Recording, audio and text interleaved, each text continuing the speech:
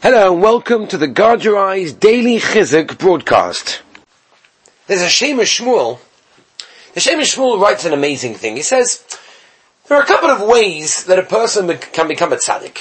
There's one way where you sit day and night and you learn and you become a better person and you have to conquer all your thoughts and channel all your character traits. It takes years and years of work. That's one way to become a Tzadik. But there's another way. A shortcut. Says the Shemesh Shmuel, there's a shortcut that a person can become a tzaddik in one moment. What's the answer? Says the Shemesh Shmuel, when a person is faced with an assignment, when a person has the opportunity to look at that which he shouldn't be looking at, or press the buttons that he shouldn't really be pressing, and you have that assignment, and right now it's inside you, and you really want to do it, and you say, no, I'm not doing it. I'm not falling. I'm not doing it.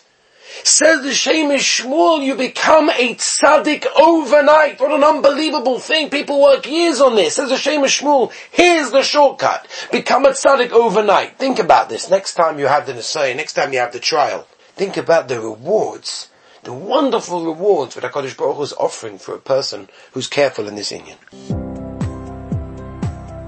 Thank you for listening to the Guard Your Eyes Daily Chizuk broadcast. Pass them on to your friends and help spread Kedusha in the world.